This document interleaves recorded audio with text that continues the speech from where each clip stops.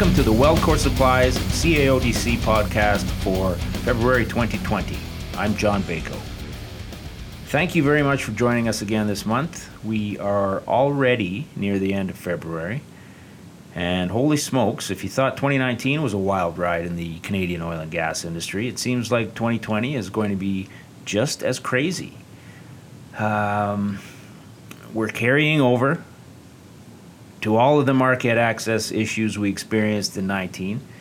We're now seeing rail blockades across the country in response to the Coastal GasLink pipeline project, which, if you are not familiar with it, is the TC Energy project. They're the proponent, formerly TransCanada, and they are building a pipeline from just west of Dawson Creek in northeastern BC to Kitimat, where the new LNG Canada facility will be built, and of course this pipeline will supply all of the feedstock.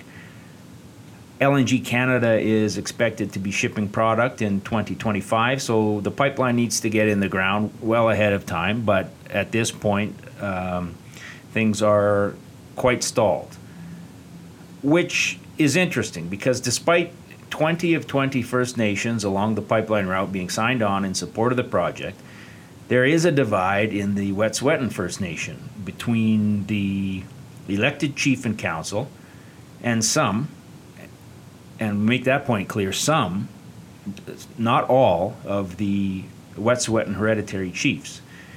And so as a result, because there is a small faction of the Wet'suwet'en First Nation opposed to the project, the environmental movement has taken that and used it to create a perception among some Canadians that First Nation rights are not being respected.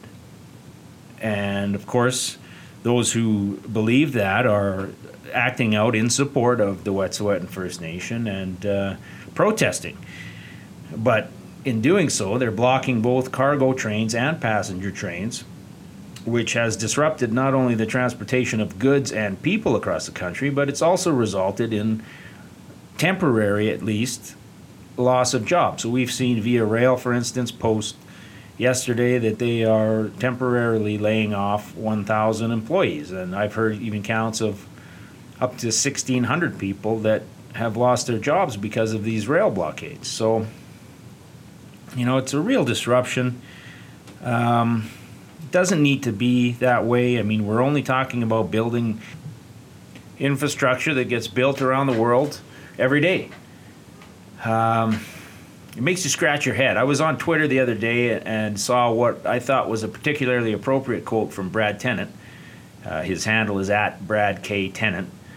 And the quote was, "We are in the midst of a national crisis because 20 out of 20 First Nations affected by Coastal Link and 14 out of 14 First Nations affected by TEC, so the TEC Frontier project, support these projects. But parties that consider themselves progressive do not." This seems like it's out of an Orwell novel, and, you know, it does seem that way. As difficult as these disruptions may be for people, we can only hope that they're causing the average person who may not be as familiar with the industry or all of the protests and all of the politics involved with pipelines and the environmental movement over the past few years, we can only hope that this encourages them to take a closer look into what's really going on. Because it feels like a lot of people on the fence may not really believe the extent to which industry opponents are influencing what comes across as genuine environmental activism. Well, I mean, I guess that's even debatable because more and more it's not even coming across as genuine. I mean, it's really starting to get to come across as being highly organized, which it is in many instances. So Vivian Krause, actually, who has done a lot of excellent work uncovering the funding and the organizers behind a lot of these protests, had a really good tweet today as well, which, in fact, was an actual job posting for the position of quote-unquote senior oil and gas campaigner.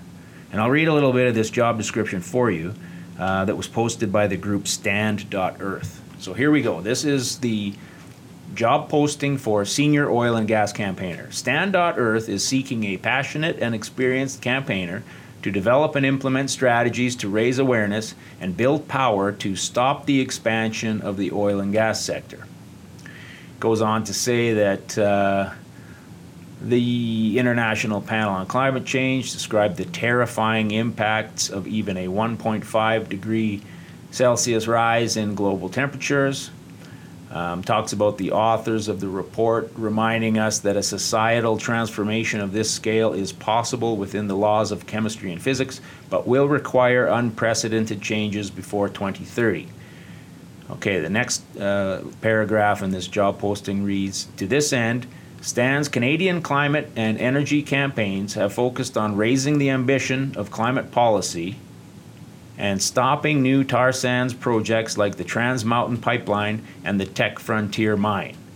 In the coming months, we will expand the scope of our work to include working to stop the growth of fracking and LNG in British Columbia.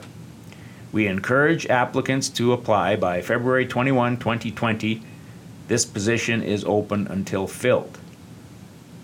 Reporting to the Canadian Oil and Gas Programs Manager, this position is responsible for aiding in developing and implementing our Canadian oil and gas campaign strategy, supporting issue research, conducting government relations, communicating through traditional and digital channels with key audiences, coordinating with allies, and executing public actions. This is a full-time position with excellent benefits. Salary is commensurate with experience and adjusted based on location, but will likely be within the range of $70,000 to $85,000 Canadian. So this is a position, a paid position, with one of the tasks being executing public actions.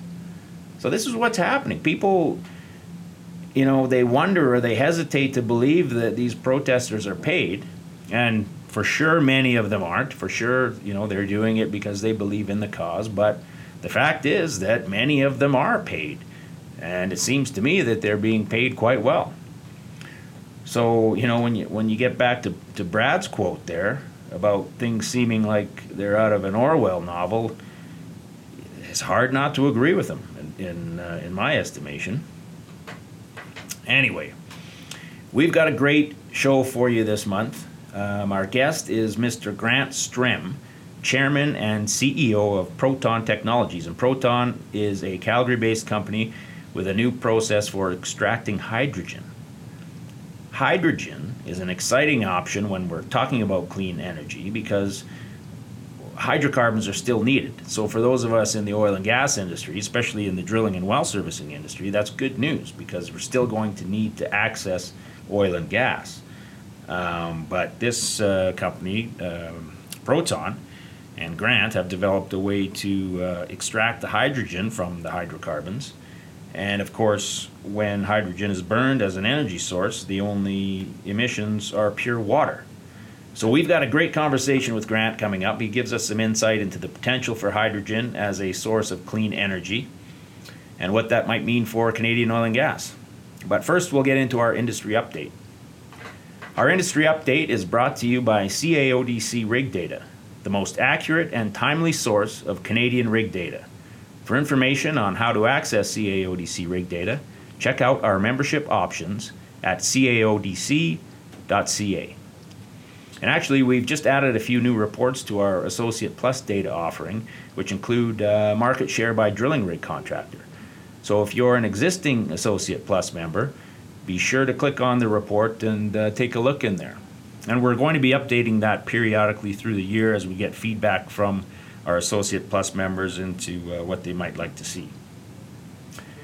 All right, so we've averaged 265 active rigs in the month of January to begin the year, up from 220 in January of 2019. That translates to about 7,875 more jobs this year, which is great news. And as a matter of fact, I've seen several of our members advertising for rig hands on social media, which means rigs are firing. and jobs are being created. So excellent. Our drilling operating days count was up by 817 year over year for a total of 6,812 compared to 5,995 in 2019. Our registered drilling rig count is at 515, and so far this year we've only had 3 drilling rig delists. On the service rig side, we had 95,331 operating hours from 655 active rigs. That works out to 146 hours per active rig. In contrast, in January of 2019, we had 98,573 hours from 688 active rigs, for an average of 143 hours per active rig. So you can see there, we're very close in terms of actual operating hours, down only around 3,000 or so, but we were down close to 30 or just over 30 active rigs as well this year. So the service rig count, the current service rig count right now, registered service rig count, is at 797, and we've had 9 service rig delists this year to date.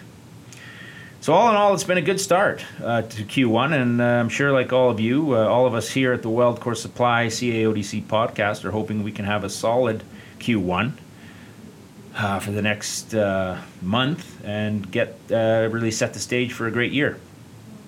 So once again, our industry update was brought to you by CAODC Rig Data, the most accurate and timely source of Canadian rig data. For information on how to access CAODC Rig Data, check out our website at caodc.ca.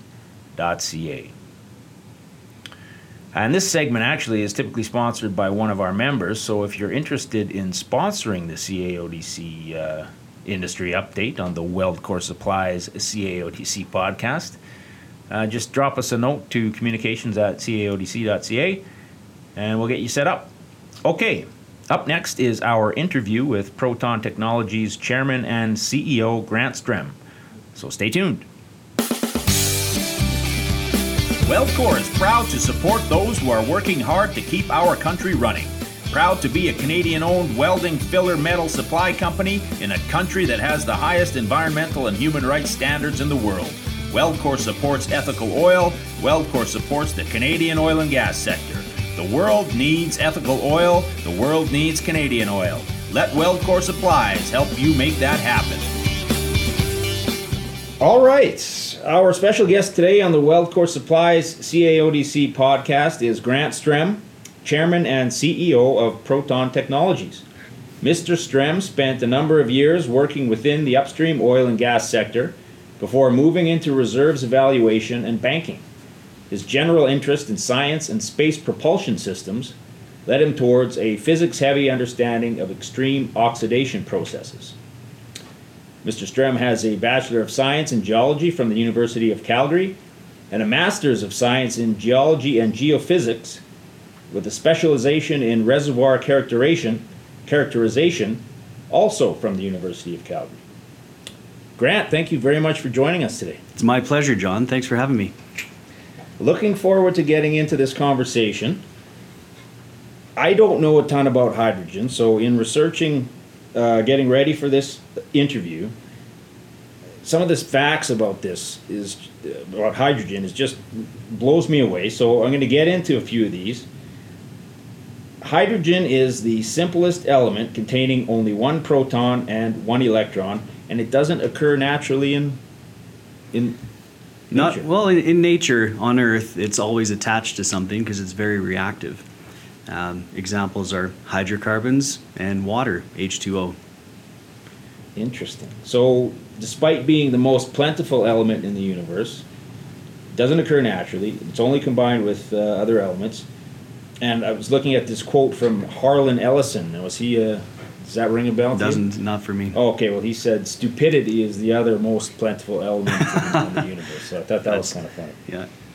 Has the highest energy content of any common fuel by weight, but lowest energy content by volume. Yes, it's incredibly, You've seen a helium balloon. A hydrogen balloon will float even harder than a helium balloon. Its density is the least of all gases. Okay. Considered a secondary source of energy or an energy carrier like electricity. Yes, it's been used for some time in certain applications, which are starting to go mainstream, including transportation fuel. And it carries a lot of energy by mass. So if you have an aircraft, for example, it's a lot less weight to carry in the aircraft with you than a whole bunch of carbon molecules, carbon atoms. Now, this last one, I didn't realize, I always thought that kerosene was rocket fuel, but hydrogen is used to power spacecraft. You can use kerosene as well. Okay. In fact, it's probably more widely used today. I know the SpaceX rockets are using it today. The next gen uses methane, and there are some out there that use hydrogen, mostly because of the weight advantages. However, there's a trade-off with mass advantage of your tank. You need a bigger tank to hold the same energy of hydrogen versus a more dense propellant. Gotcha. Well, the last fact I'll read here, and this is one I thought was really cool, is that on the space shuttle with hydrogen fuel cells, they're, number one, primarily used to burn hydrogen to power the electrical components, but then they use the waste, quote-unquote waste, which is pure water, for the crew's drinking water. I don't know. Yeah, hydrogen fuel cells. I'm not certain of this, but I think they were developed by NASA for the space program and have made their way. Now you can buy cars and now pickup trucks that run on hydrogen.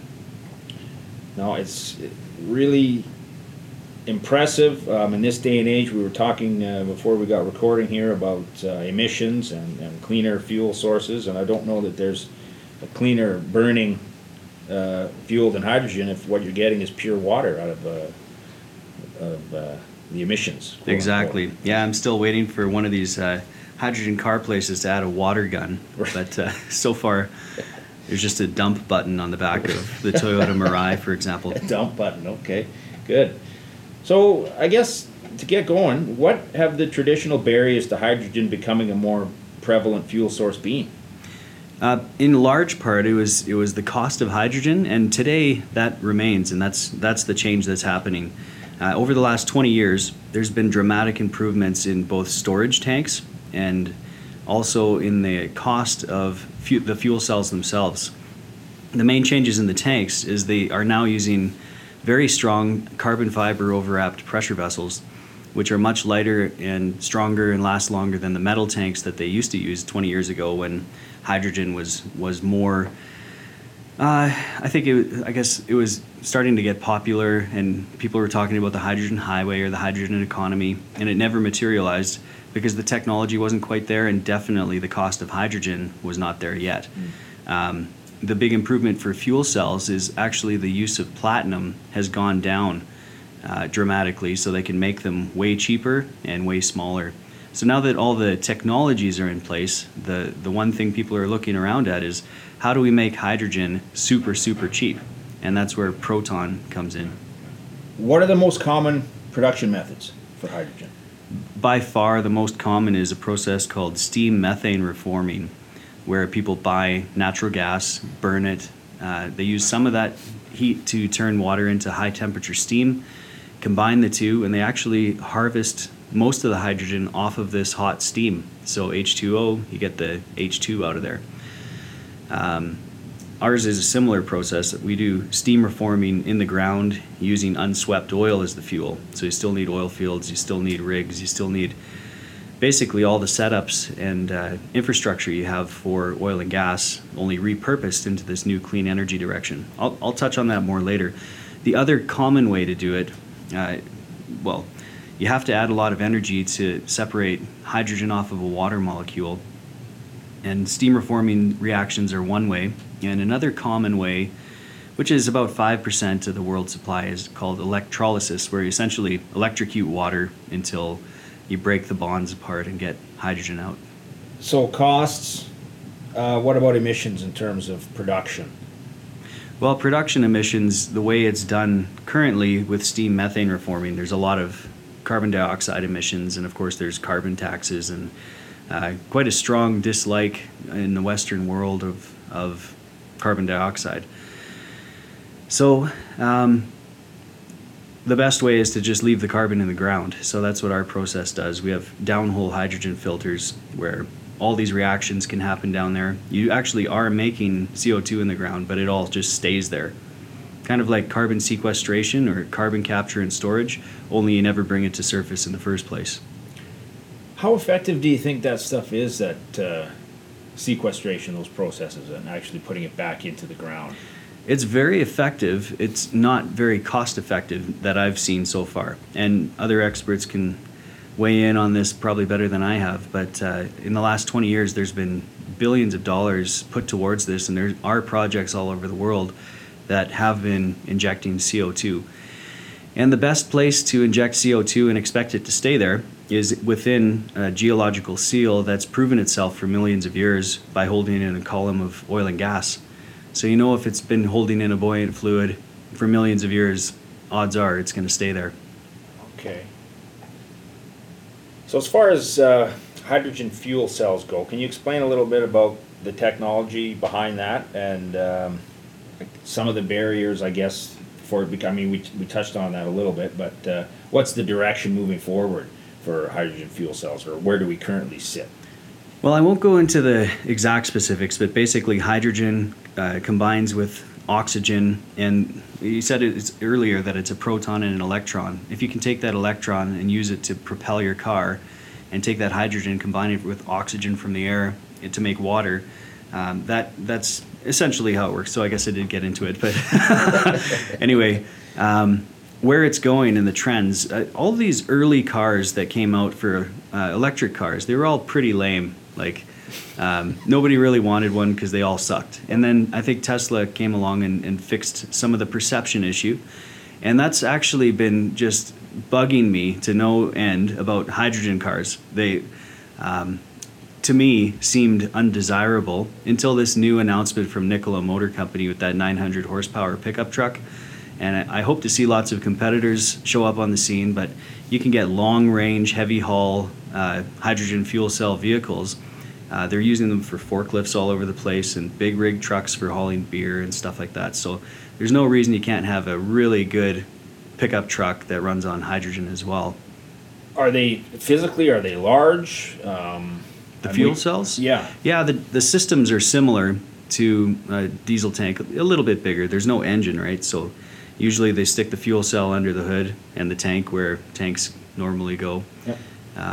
But there can be lots of different designs in how it's done. A lot of the buses put the hydrogen tanks in the roof for some reason. I don't know why. So the weight mustn't be an issue then if it's going up high like that. Exactly. They're very lightweight. Okay. As far as the market for hydrogen goes, what does it look like? How much is being produced today? Where is it most commonly used? Well, most people in oil and gas upstream are kind of unfamiliar with it, but there's actually a huge existing market for hydrogen, and about half of it goes for upgrading oil and gas at refineries and upgraders. So there's worldwide about $165 billion US of hydrogen revenue. And like I say, slightly over half of that goes to the oil and gas industry for taking crude oil and turning it into diesel and things like that. The rest is almost all used up in making fertilizer. So those are the big historic uses. But now that we can make hydrogen much cheaper than natural gas, I think it's going to be very popular to just put it through turbines and make electricity, put it through pipelines, and initially that'll be mixing in up to perhaps 10 or 20% hydrogen within existing natural gas streams. And then the next step beyond that is going to be pure hydrogen. So there are communities already in Europe. There's plans for one in Alberta, I heard, that run just on hydrogen. So all your appliances in your house burn hydrogen instead of methane. Wow.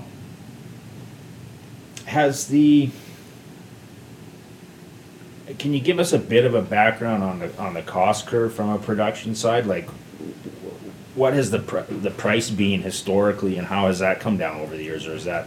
Yeah, historically, hydrogen has cost, at the best steam methane reformers in the world, roughly 50% of the natural gas cost that drives them. Roughly twice the cost. Yeah, so you end up with thermal losses and stuff during that conversion, and you end up with a product, the hydrogen, that's on a per joule of energy basis more expensive. Now that you can have free fuel and use the ground as your reaction vessel, the cost structure is dramatically lower. So historically, steam methane reforming has approached about $1 per kilogram. We're targeting 10 cents per kilogram, and just to give you an idea of price parity with diesel in the U.S., that's $4 per kilogram.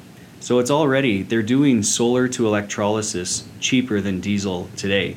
And solar to electrolysis has a stigma of being the expensive way to make hydrogen, but it's already cheaper than diesel. Little known fact is that 90% of Alberta's heavy oil and bitumen gets converted to diesel on the Gulf Coast. So now that companies like Nikola Motor Company have order lists longer than they can fill, I think there's going to be an enormous demand destruction for heavy oil and oil sands in Canada. So it leaves us wondering, what's next? How do we stay relevant? How do we feed our families? How do we make a buck? And we have these huge resources. We just have to repurpose them as clean energy. And that's how I think that Alberta and Western Canada can become an energy superpower, supplying enormous volumes of clean hydrogen to the rest of the world. It's hard to protest against a pipeline where there's no chance of a spill. Good point. So Proton Technologies, can you give us the Coles notes? How did you guys get going? How long have you been around for? Yeah, it was a simple idea, a recognition that all in situ combustion projects or oxidation projects where air or oxygen are injected into an oil field, all of them, that's been done more than 500 times worldwide, and they all make hydrogen as one of the byproducts in the gas stream. Some have higher concentrations than others, and so trying to figure that out and tune it so you can actually maximize the amount of hydrogen you make, and who cares about the oil. That's the oil's, if you view that as just the fuel to drive steam reforming reactions, then you don't have to worry about a lot of reservoir features that you need to worry about in an oil production perspective, such as permeability. So if you have a very large oil field, but it's not flowing economically anymore, no problem. You can just oxidize all that oil in place, and all that energy, or the overwhelming majority of it, goes towards creating hydrogen from the water that's already in the reservoir. So one of the questions our listeners will want to know is, can you put CAODC members to work getting hydrogen, extracting hydrogen? Yeah, actually, our intention is to drill our first dedicated hydrogen well this summer. Sooner if we can get out before breakup, but yeah, I think that drilling these hydrogen wells is going to be very, very popular on a worldwide basis, and I live in Canada, so this is going to be the epicenter. And I forgot to mention, we started 4 years ago, your previous question, and we've been growing ever since. And we started with a lab demo, bought an oil field, and we did a small demonstration 2 years ago in the field of hydrogen separation from our gases, mostly to prove that H2S wouldn't poison our filter. And then, now we want to scale up. I'd like to be truck loading 5 tons a day this year. And we have got Stantec working on a design, well, 2 designs really, that one of them is about in the range of 30 tons a day hydrogen, and the others are roughly 500 tons a day hydrogen. And I've made some posts on LinkedIn outlining the calculations behind that. Okay. And what, so I saw on your website HEE, Hygenic Earth Energy. Can you explain that to me? Is that a proprietary sort of... We just wanted to have a catchphrase that sort of represented that it's a clean source of energy from the earth.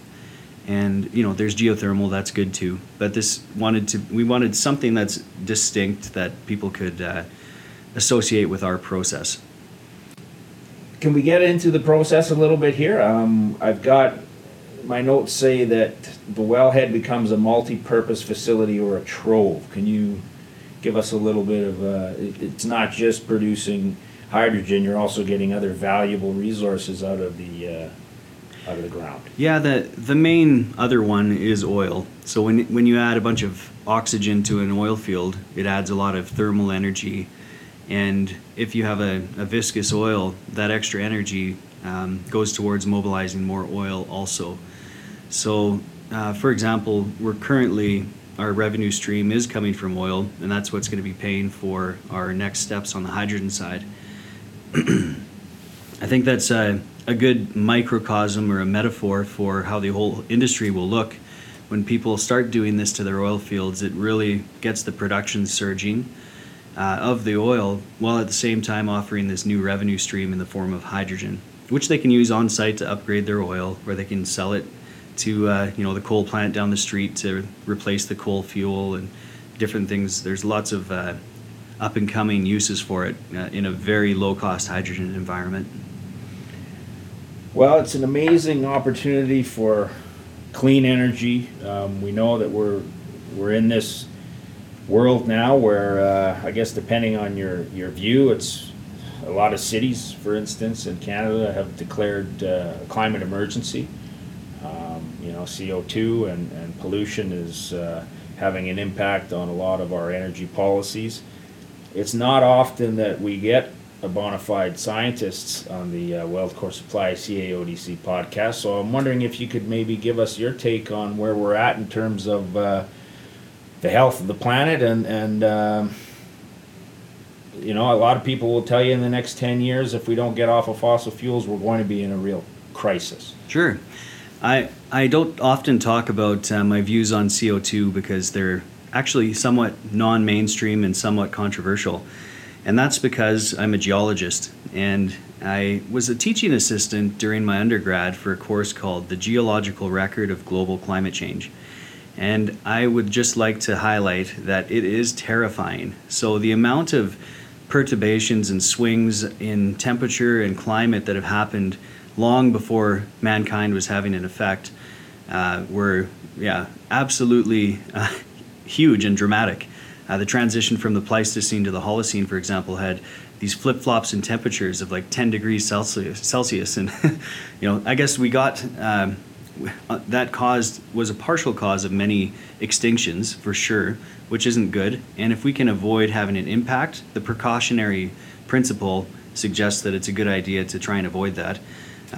My personal bugaboo for environmental issues are air pollution, and most especially protecting threatened species and fragile ecosystems from, just devastating things that humans do, like just chopping down all the trees to, for cooking or whatever. So if we're going to be spending trillions of dollars to protect the environment, I'd like to see a lot more of that money going towards protecting fragile species from extinction. That's my personal view. Not the representative views of Proton necessarily. Fair enough. And then the other thing is that the World Health Organization says that 8 million of us humans die every year from air pollution. 8 million. And there's only 8 billion humans, roughly. So in rough numbers, that means there's a 1 in 1,000 chance that you or me or anyone listening to this is going to die from air pollution in any given year. Of course, if you live in Delhi or Beijing or some other places, Santiago or Tehran, the odds are probably a little higher, and probably a little bit lower if you live in Banff or Nunavut. But, it's still a lot of small particles are coming out of our hydrocarbon combustion and going through the blood-brain barrier and causing dementia and all sorts of chronic cancers and problems. And deaths by air pollution are horrible, expensive deaths, and they affect people around them much more than tragic accidents. I think that the drag of productivity and on the economic burden of all these deaths all on an ongoing basis is underrepresented in this discussion. So for that alone, that works out to 2.5 people per second dying from air pollution. And I think if there was a terrorist group that was that good at killing people, we would spend trillions of dollars trying to stop it. And it's silly to me that we have much lower cost options for not causing all those deaths, and we're just doing things the same way we did largely 100 years ago. And times have changed. We're educated now on these issues, and I do think it's time to make that change. Not because everybody has warm feelings about it, but because everyone wants to save a buck. So I'd rather fill up my pickup truck with $5 of hydrogen than $120 of diesel. And I think a lot of other people would too, especially if it's a cool pickup truck with 900 horsepower. So, the transition will happen based on economics, not because of environmental reasons. I sometimes use the analogy of the transition from whale oil to kerosene. It didn't happen because everyone loved whales. It happened because people would go to the store to buy lamp oil and see that kerosene was a small fraction of the cost of whale oil and grab that. So same thing will happen with hydrogen. Well, it's exciting technology, and especially exciting for those of us in the oil and gas industry, because it means that we're going to be able to stay in business as things change. I guess, can you give us a bit of a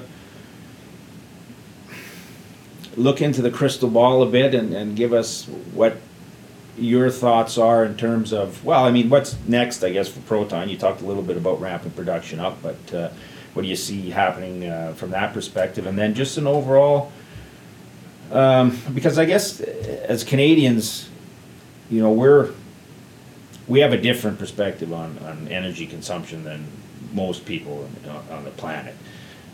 So as a large group of people are looking to move towards a standard of living that is similar to ours, their energy demands are going to change. What do you see happening with the future of energy as we do transition, and where does that leave us in terms of primary sources? Sure. Yeah.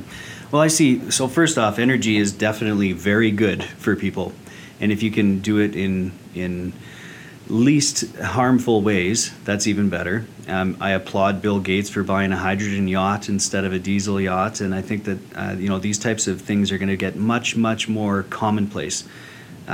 Where is it all going to come from? It's going to come from the resources we have. For example, here in Alberta, we have over 2 trillion barrels of oil. That is a lot of fuel for driving steam reforming reactions. The amount of hydrogen we can take from that, while leaving all the other stuff that we don't want in place in the ground, it's actually hard to fathom. I've got some calculations on LinkedIn about that as well. But it's truly staggering how much energy we can be producing as clean energy from these oil fields. So my belief is that after we start truckloading hydrogen in Saskatchewan, license agreements are going to start selling like hotcakes, where lots of other projects are built, where people are building oxygen plants and converting their oil fields to reactors that are already full of fuel for making hydrogen. And so that's going to revitalize our communities. It's going to revitalize, the infrastructure that we've just spent 50 years or more building can get leveraged in a new, clean direction. So people are back to work, towns are back to work. We'll need pipe fitters and drillers, and the skill sets that we have are what is required for this. Well, thank you very much for your time today. We've been talking with Grant Strem, Chairman and CEO of Proton Technologies. Where can our listeners learn more about Proton Technologies? Thanks, John. Well, we have a website, www.proton.energy. And if you're curious to send an email inquiry, it's info@proton.energy. And we'd be happy to respond to you. So thanks for having me. It's been fun to come chat about hydrogen. All right. Well, thank you very much for joining us for another Weldcore Supplies CAODC podcast. This should be a very interesting year in Canadian oil and gas, and we are looking forward to bringing in some great guests in the upcoming months. So if you've got any suggestions for us, please let us know. You can send us a note to communications@caodc.ca.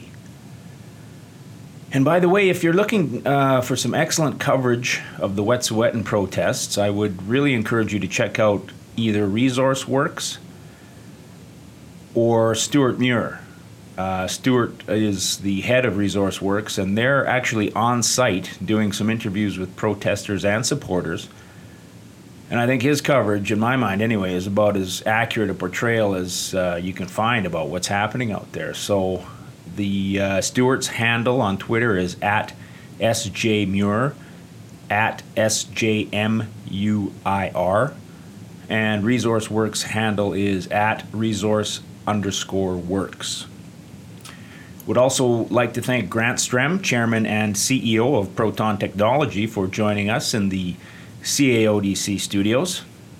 It was great to hear what Grant sees as the future for oil and gas and the energy transition, quote unquote, that is talked about so often. And you know, when I hear the word transition used, it always seems to me that it's like this pejorative, or not necessarily pejorative, but it's like we're going to be phasing it out. The end of the transition means that oil and gas is gone. And it doesn't make sense to me. Like, oil and gas, fossil fuels, are an incredible source of affordable, reliable energy. They always have been. They have improved human life dramatically. And from an emissions perspective, we have done nothing but lower emissions. And we continue to drive towards cleaner solutions on all sides, from production to consumption. So, especially when you listen to somebody like Grant talk about emissions-free fossil fuel, essentially, in the form of hydrogen. And when you hear that, you realize what the potential is. And our track record of innovation wouldn't give you any reason to think that it couldn't happen. I mean, we've done amazing things in a short period of time with oil and gas. And the really exciting thing is that Canada has led the way the entire time. So, exciting stuff from Grant. Thank you very much for coming in. If you want more information, I believe their website is proton.energy.com. So thanks again for listening to the Wellcore Supply CAODC podcast. If you like what you hear, please give us a like or share. I believe we will be up on iTunes shortly. Our technicians are telling us that, so tell all your friends who have iPhones to look us up.